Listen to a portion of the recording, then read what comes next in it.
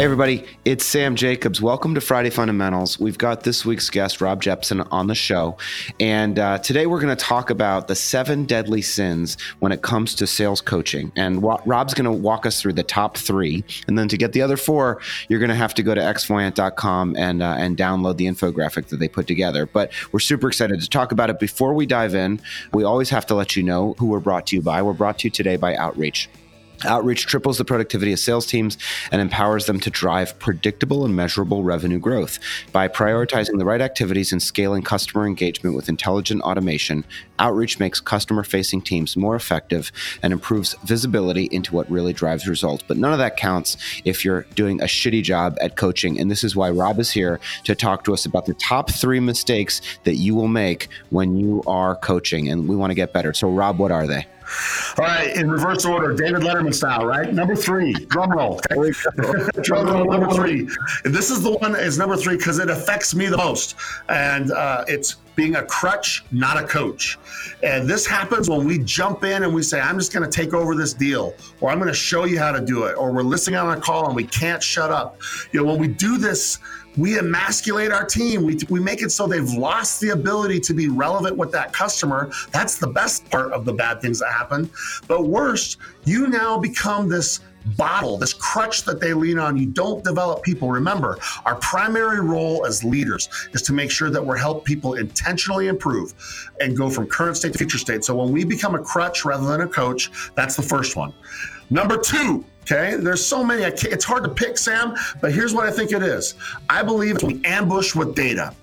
And every leader I have ever met has their top secret, magic spreadsheet, okay, where we have all of our metrics, we have all of our conversion rates, we have all of our ratios, we have everything going on, and we bring up these manager spreadsheets and manager reports that the reps don't have access to in a one-on-one, and we coach to it. Let me tell you what you're doing every time you do that. You're creating anxiety. The reps don't know what that magic spreadsheet says. They don't know what the report says. And when they come to meet with you in a one-on-one, they aren't confident. They aren't thinking about what they're going to be wanting to work on next. Instead, they're worrying how they're going to show up on your report. So instead of having a place that's 100% safe for your reps, where they can come in knowing this is a strategic planning session, they have this dysfunction and this anxiety on what's going on. And then they start wondering, well, how accurate is it? Where did the data come from? Do I really believe it? Are there anomalies there? So instead of saying, what do we do next? We ambush with data. If you are weaponizing data, Sam, stop doing it now. And that leads to number 1, which I believe is the hardest one of everything. We have lack of individualization. Sam, one of the things that we do is we try to coach with these averages. We try to have the stack rankings. We try to play games with, hey, rise to the top of the leaderboard. We'll have our wall of fame and our wall of shame. And individualization is about finding what's the 1 or 2 things, small they may be, to help this rep go from A to B, to find out what's the desired next place. And I don't care if it's only 10% improvement.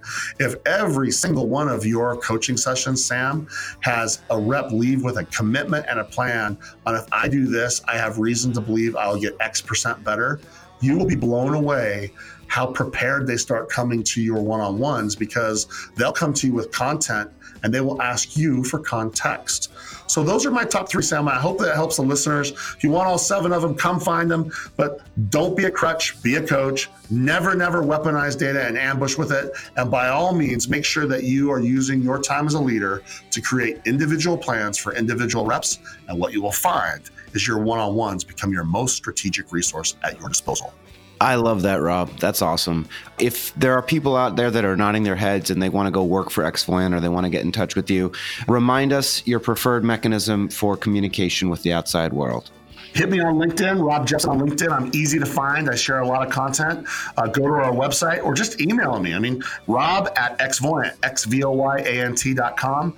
I love meeting sales leaders. I love talking to salespeople. We are all about lifting the profession, and I love meeting people in the world's greatest profession, that of sales. Rob, thanks so much for being on the show this week. You were an incredible guest, and I'll talk to you soon. Talk soon, buddy.